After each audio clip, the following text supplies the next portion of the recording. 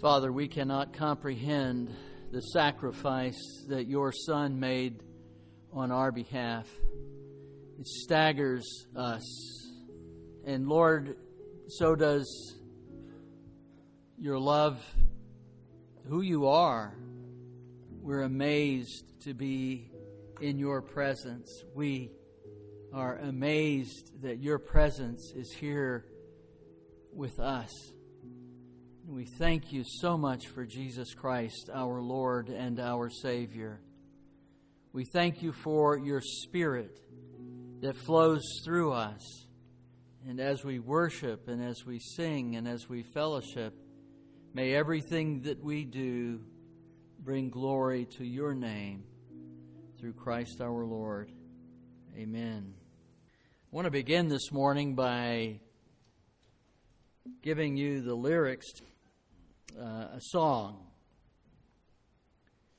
entitled, What Are Words? What are words if you really don't mean them when you say them? What are words if they're only for good times and then that's all? When it's love, yeah, you say them out loud. Those words, they never go away. They live on even when we're gone. That was a 2011 hit. It was performed by the singer Chris Medina. Actually, the song was released the day after he was cut from American Idol. But the song is an expression of love to his fiancée, who had shortly before suffered in a car accident, a traumatic brain injury that disabled her. The song is about keeping promises. It's about making commitments. It's about honoring your word. And we know words to that song and others, words have the power to deepen relationships. Words have the power to tear relationships apart. The words, in fact, are so significant that we cannot live without them. And we know this. We know it intuitively. We feel it. You remember the words that were given to you by someone at some point in your life that encouraged you, perhaps to do what you're doing today, perhaps other things, but nevertheless, someone spoke life into your life. A father, a mother, perhaps a teacher or a coach, a family member. Someone, through their words, changed the trajectory of your life. Rabbi Yehuda Berg wrote these words. Words are singularly the most powerful force available to humanity. We can choose to use this force constructively with words of encouragement or destructively with words of despair. Words have energy and power to help, the ability to heal, to hinder, to hurt, to harm, to humiliate, and to humble. And we all know this is true. So does Satan.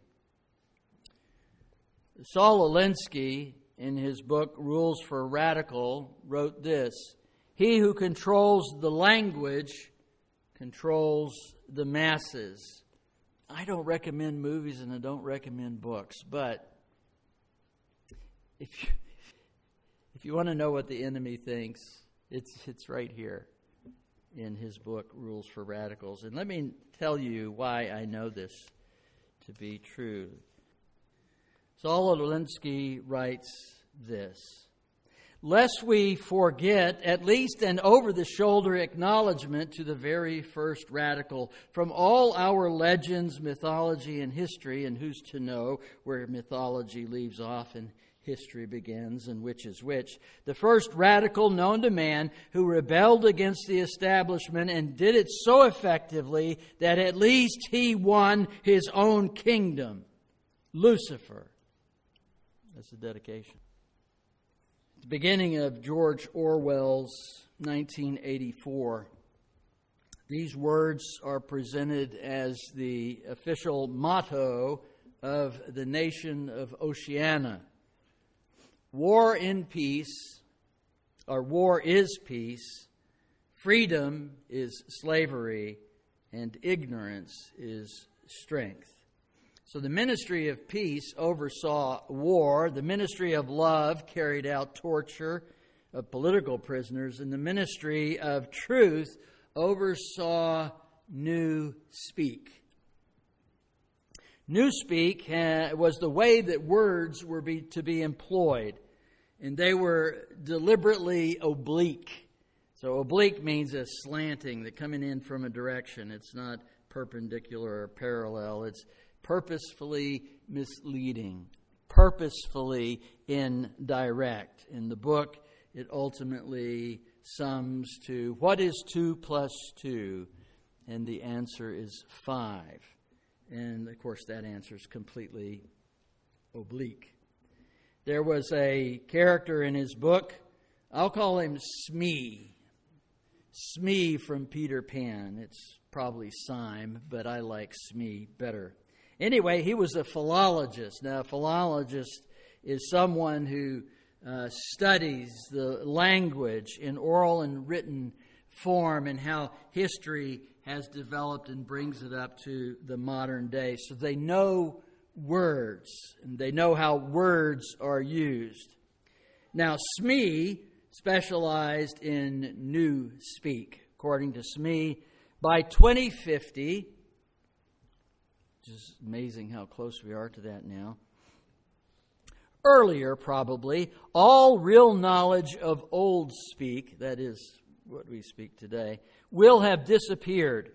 The whole literature of the past will have been destroyed. Chaucer, Shakespeare, Milton, Byron, they'll only exist in New Speak versions. Not merely changed into something different, but actually changed into something contradictory.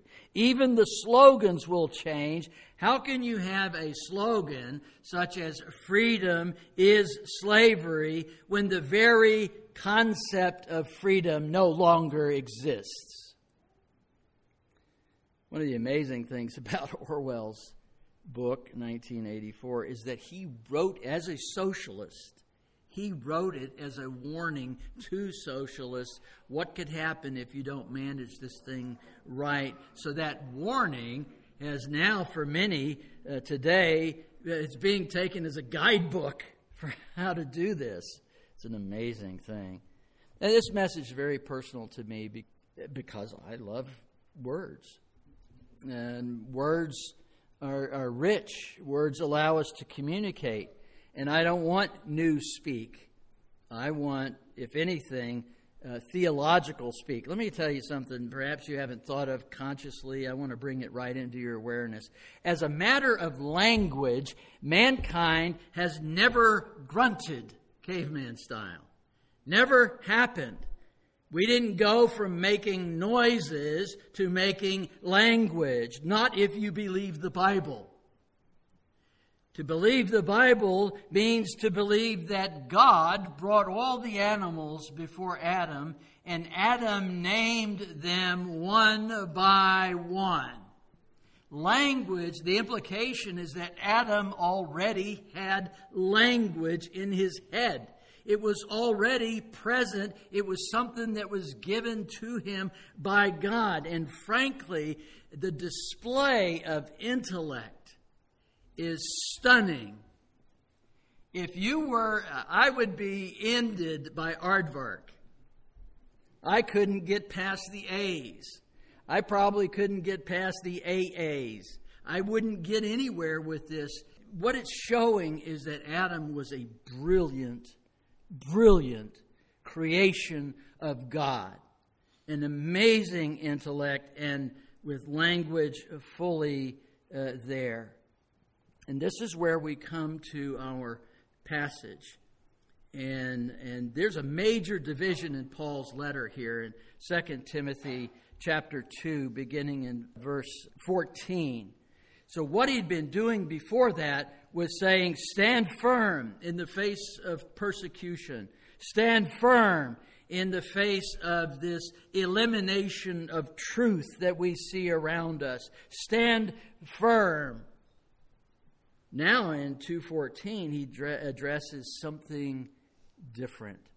He's addressing the age-old tactic of the enemy, and that is the use and the abuse, the manipulation, the deliberate making oblique language.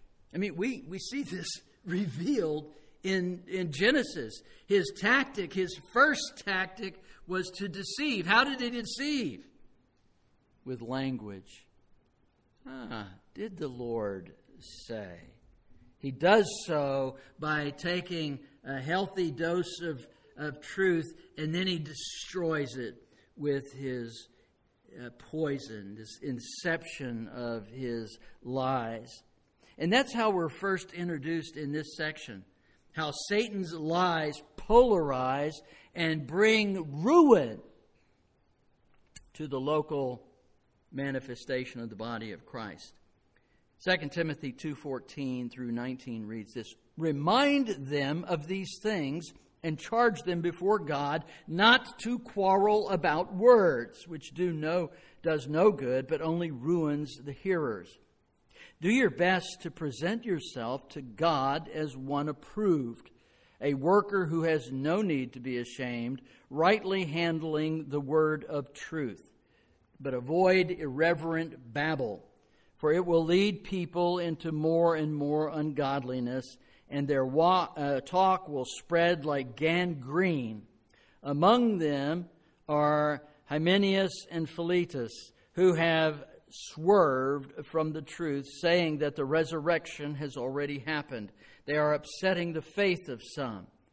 But God's firm foundation stands, bearing this seal: the Lord knows those who are His, and let everyone who names the name of the Lord depart from iniquity."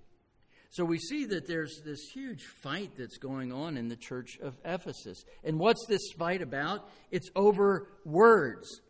They were disputing about words. Church battles breaking out. They were dividing into factions over what the apostle literally calls word battles. Maybe more accurately even would be word wars. Now, my entire introduction was predicated really on the notion that we need to maintain our language. We need to fight against newspeak, which surrounds us. All you got to do is pick up any newspaper and you'll find it. It is more about what's actually going on kind of behind the scenes here, and that we should maintain our language. We should not easily change it, and certainly not when it's at the whim of the authority. Yeah, there are English words and phrases that need to be changed. I have no problem with that. Let the society at large do that, not somebody who thinks that they know better than you or me. Paul, as a master wordsmith, was not saying that we shouldn't go to battle over words like freedom or grace or mercy or compassion, or frankly, even words like sin or hell. He wasn't saying that words were unimportant and shouldn't be fought over. He was talking about something else.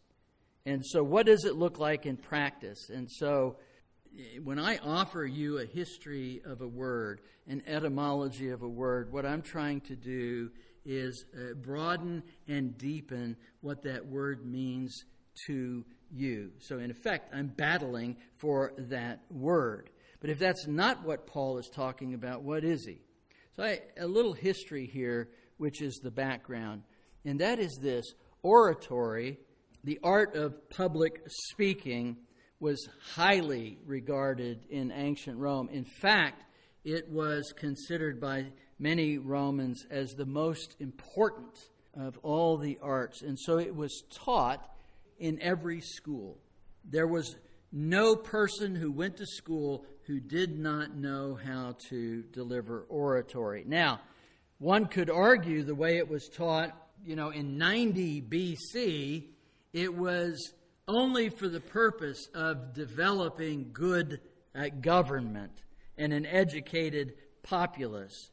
But according to the historian Gwynn at Oxford, the popular trend of oratory by 35 AD, so this was well established by the time Paul was talking to Timothy about this, was not rhetoric in the traditional sense at all. It was called Silver Latin, a style that favored, quote, ornate embellishment over clarity and precision.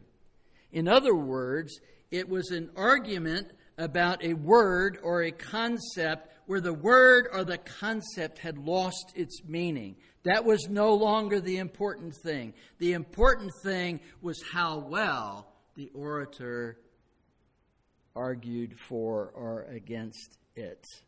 It's an amazing thing, a shift in the way that people talk. He goes on to tell us in the book, The Roman Oration, that Aelius praised the accomplishments of Rome, such that people were just maddened with, cheers and so forth. But, quote, his purpose was not to give an account of Roman conquest and governance, but to dazzle the audience with his hyperbolic eloquence.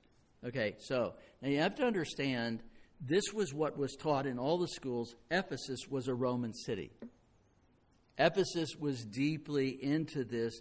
I believe this is what Paul is talking about. He, of all people, wants you to know what justification and what faith and what mercy, all of those and so many more mean, and to those words are precious. It's to give you a glimpse into how these new believers were taking some of those skills and then they were twisting the truth, and this Silver Latin was the style of the day. And as Lang observed, it was this. This is the way it was at Paul's time. It was through their dexterity and disputation they endeavored to win for themselves the reputation of deep thinkers and formidable rhetoricians. Understand this. This is what Paul is talking about. The battles were no longer over words. That's not what these battles were over. These battles were over personalities.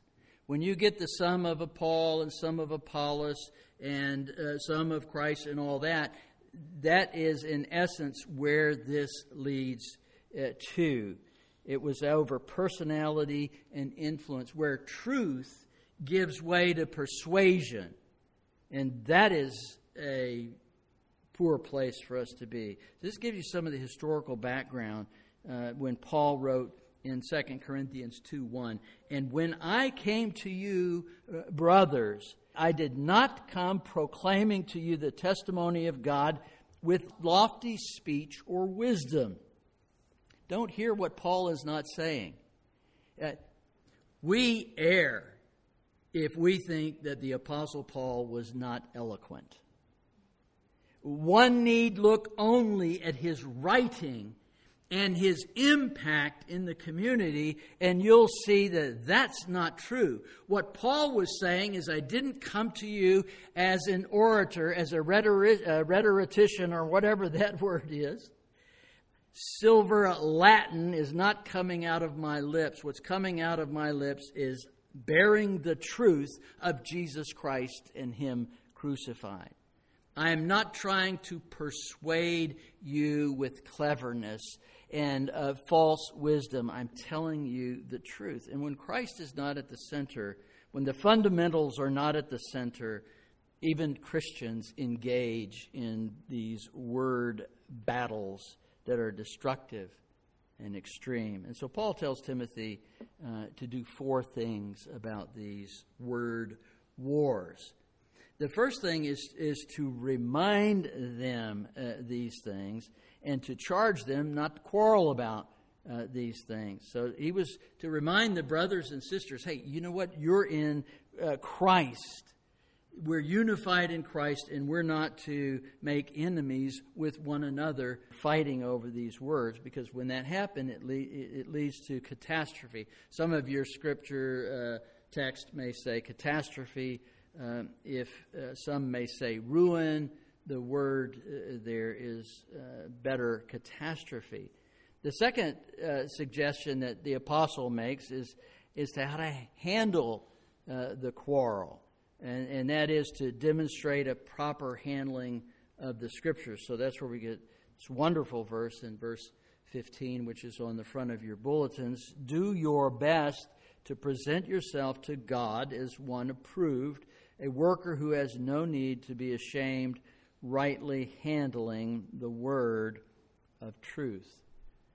Paul is telling us you need to seek God's approval, not the approval of man. And so on that basis, we see that what God thinks is more important than what the congregation or what anyone that you speak to thinks. That's at a higher. It's not that it's not important. It's just that God's approval is harder. And so Timothy is to work hard at understanding the usage of words found in Scripture. Timothy is to be a workman, a laborer, somebody who needs not to be ashamed. Because, why? Because he has done his homework adequately. And he's investigated the whole of the Scripture with these words and what they mean and how they fit. And so must we. I mean, any of you who teach the Bible, well, any of you who teach, but the Bible in particular in our context, understands that it requires a level of workmanship. You have to look at how the words in the passage relate to one another. Not only that, you have to look at how those words and that text relate to other texts in Scripture, in whether it's Old Testament or New Testament. And now, because you're working with languages other than English, when you come up with a particularly, what does this word mean? Now we have many wonderful tools for people with just English who haven't had the time to work on the language. You just look it up. In fact, you've got it at your internet. In fact, but if you got the Blue Letter Bible, just tap it, and it'll give you that information like that. We have access to this, but it still requires a bit of work. And then you need to focus a little bit on the customs and the courtesies of those centuries. So Paul urged Timothy to be a workman who has no need to be ashamed. Okay? Why would he be ashamed? He would be ashamed because he didn't put the requisite work in to talk about the words of Scripture. And not only do you put the work in, it's not simply you have to work at doing this. And, you know, I understand from a devotional perspective, it may be that you would read the Word of God and just simply allow for Him to speak to you in some way. And I think that has a role in its place. But that's not what Paul's talking about here. What Paul's talking about here is rightly handling this word of truth by working diligently at sorting all of those things that I already mentioned out. In fact, this rightly handling is an interesting word itself. It means to cut straight. It means to make a straight cut. And people through the years have wondered, okay, well, what does that mean? Some have said that it's the way a farmer will do a furrow. If you look ahead of you, that thing's going to go all over the place. So what you do is you pick a tree or you pick something off in the distance, and you'll cut straight. In fact, if you're ever trying to get somewhere and you're in the woods, a little orienteering trick, pick something that's in the distance that you can see that's tall and go that way. If you try these little short places, you're gonna end up all twisted around. Well, maybe it is that, or maybe it's a stonemason who builds a wall, and then they drop the plumb line, and then you cut that exactly straight. I don't know. I go to the closest thing that I can get to. What was Paul in his profession? He was a tent maker. Now, a tent maker, there's somebody who knows how to make a cut. And guess who traveled with Paul on his second missionary journey? Timothy. So I think the teacher, the father, the master of the craft is saying, Timothy, you well know that you have to cut it straight so that you don't have to stretch or it won't bind or any of those other things in order to fit. Regardless, it's you do it well, you do it right. I would get razzed every year when we taught at the little homeschool over in Jordan, because if somebody asked me what something meant, what does that mean? I would say, look it up. And so look it up. I every time I turned around, I was telling them to look it up. So if I said to any of those students today, look it up, they would have a whole history behind that. They would know immediately what I was talking about, and I believe that Timothy did as well. Be sure to cut a straight line. Understand the words as they relate to other scriptures and how they deal with the subject, so that you're not bending and twisting in order to make something fit. And Paul is dealing with something that's very important here. And that's how we understand Scripture itself. Because all Scripture must be understood in the light of other Scripture. I mean, this is where heresy begins.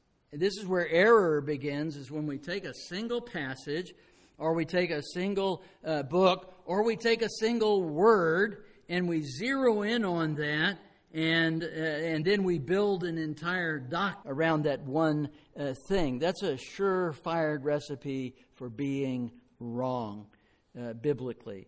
Paul discusses the handling of this in the squabbles and what led to those squabbles in verse 16. Avoid such godless chatter, for it will lead people into more and more ungodliness, and their talk will eat its way like gangrene. The word for avoid here is actually, it's a good word. What it means is to walk around it. Just don't even go there. Don't get involved. Don't join the clamor. Do not let yourself down into those kind of battles, because if you get involved, the problem will escalate. It's only going to lead to more and more ungodliness, as Paul says. And that term here that he uses is translated godless chatter, which might be in some of your translation, is literally empty babblings. It's just going on and on about nothing. And further, it's going to eat like gangrene. Having worked in the hospital, I don't mean to bring up images for those of you who have experienced some of this, but gangrene is no joke. It says, further, it will eat like gangrene. Gangrene's an infection of the bloodstream. It spreads rapidly through the body. My dear friend actually died from gas gangrene, something that hadn't been seen very much of since World War I. In World War I, over 100,000 soldiers died from this, who would have ordinarily survived their wounds if they'd have just were able to get them cleaned in time. Of the 2,700 cases that the U.S. military had in World War I, 1,400 of them died. This is a very serious condition, and I think what you need to see that as it spreads through the body, it emits a foul stench, festering wounds that keep growing, and is difficult to handle, and that's how God sees this. That's how God sees this. Like gangrene in the church. It smells bad. It spreads quickly. And if not stopped in time, the entire body or the entire congregation can be infected by it. And Paul points out an example right there. Boom. Verse 17. Among them are Hymenaeus and Philetus, who have swerved from the truth, saying that the resurrection has already happened. They are upsetting the faith of some. Now, we met Hymenaeus back in 1 Timothy. And that's when, several years earlier, when Paul delivered him unto Satan in order that he may learn not to blaspheme. Well, so much for that, at least in this time and space continuum when he was writing. So in teaching what he was doing, without going into all the details, he was accommodating the Greek philosophy about material being evil and bad, and he was taking a partial truth, revelation of Scripture, and talking about the resurrection was a spiritual event. It's already happened. Don't think that you're going to be bodily resurrected. It's not going to happen. And that was upsetting the faith of a lot of people. And then Paul admonished them to remember this. And I love this, and so should we, in verse 19. But God's firm foundation stands. Bearing this seal, the Lord knows those who are His, and let everyone who names the name of the Lord depart from iniquity. In other words, don't panic, Timothy. God's got this. Yes, there may be this in your midst, but the Lord is larger than this. You have to protect, but God's foundation is firm. So as we are moving to the conclusion here, first, okay, so Paul urged them, remember who you are.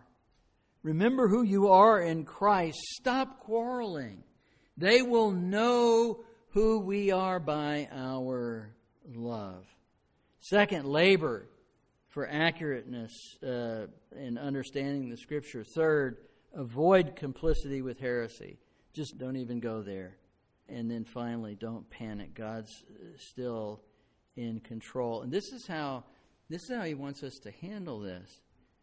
I mean, this past week, it came to light that a diversity and inclusion training at the Air Force Academy, there's any number of problems. I was stationed at the Academy for several years. I love the Academy, but this is concerning. And it's not what I talked about in Sunday school. It's something that I think is almost worse. And that is no longer, this was the training, drop the terms boyfriend and girlfriend. Okay. What's the next bullet? Drop the terms mom and dad. Now you've gone too far. No. That's just wrong. And is that old speak? I don't care. Mom and dad, since Adam and Eve, have come to this day. And I'm not going to call my dad, who I never met, by the way, who I have no memories of other than one 15-minute encounter on our honeymoon, where as soon as he found out I wasn't a bill collector, he cut off the conversation and went back to work. I'm still not going to call him parent. Hey, parent, my parent. You know what? Like I said before, many words in the English language can use some adjusting. Some can use dropping altogether. I get all of that, but the government's not the entity to do it, to tell me how to speak or not to speak. And the people who dream up these things either entirely fail to understand, or they do understand, which is worse, and they do not care that by including some, they exclude many. Just say, add this. If you're speaking to a group, say, just add some other words. You don't have to exclude mom and dad. You just add some other words. You add some other phrases. And I'm okay with that. I got no problem with that. Now, while that may not rise to the level of Newspeak in 1984, make no mistake, it is on that spectrum. Once we've accustomed ourselves to language changes like this, which today is almost on a daily basis, we're susceptible to even more changes without complaint. And this is also true of those who handle Scripture. We cannot be loose. We cannot redefine hell. We must not redefine sin. We must maintain these words from their origins. And it's not a matter of softening the word itself. It's a matter of presenting these things in a manner that is graceful. Author Gore Vidal, who is deceased now, wrote in Imperial America, this is in the 90s, as societies grow decadent, the language grows decadent too. Words are used to disguise, not to illuminate action. You liberate a city by destroying it. Words are used to confuse so that at election time people will solemnly vote against their own interests. Let this never be said of the church. And I'm not talking about voting. What I'm talking about is if we get caught up in this whiplash, in this disoriented, and we can't even use the word orient anymore if you keep up with the news. If we have no compass point to, you will spin out in any and many directions, some at the same time. We have to have the truth of the Word of God and the words of God holding us steady. Let it never be said of the church, we must not allow the words of Scripture to fall prey to the enemy in the believers' minds. So to end as I began, what are words if you don't mean them when you say them? What are words if they're only for good times? Then that's all. When it's love, you say them out loud. Those words, they never go away. They live on even when we're gone. God wrote a love letter to us not simply because we had an injury, even a traumatic brain injury, but while we were dead in our sins, He spoke life to us, that He will never leave or forsake us. The dungeon filled with light, and we are set free. His word and words to us must never change. Father, we thank you and we praise you for who you are, the giver of life, the giver of eulogy, good word. And we so dearly appreciate that you have given us a standard, something that we can point to and say, even though the world go another way, yet I will follow the Lord. And while, at least here in this country, that distinction may not be very clear, we must not make the mistake that it is a dividing line. It is very distinct. Give us the heart to know it and see it, and when it comes, through Christ our Lord. Amen.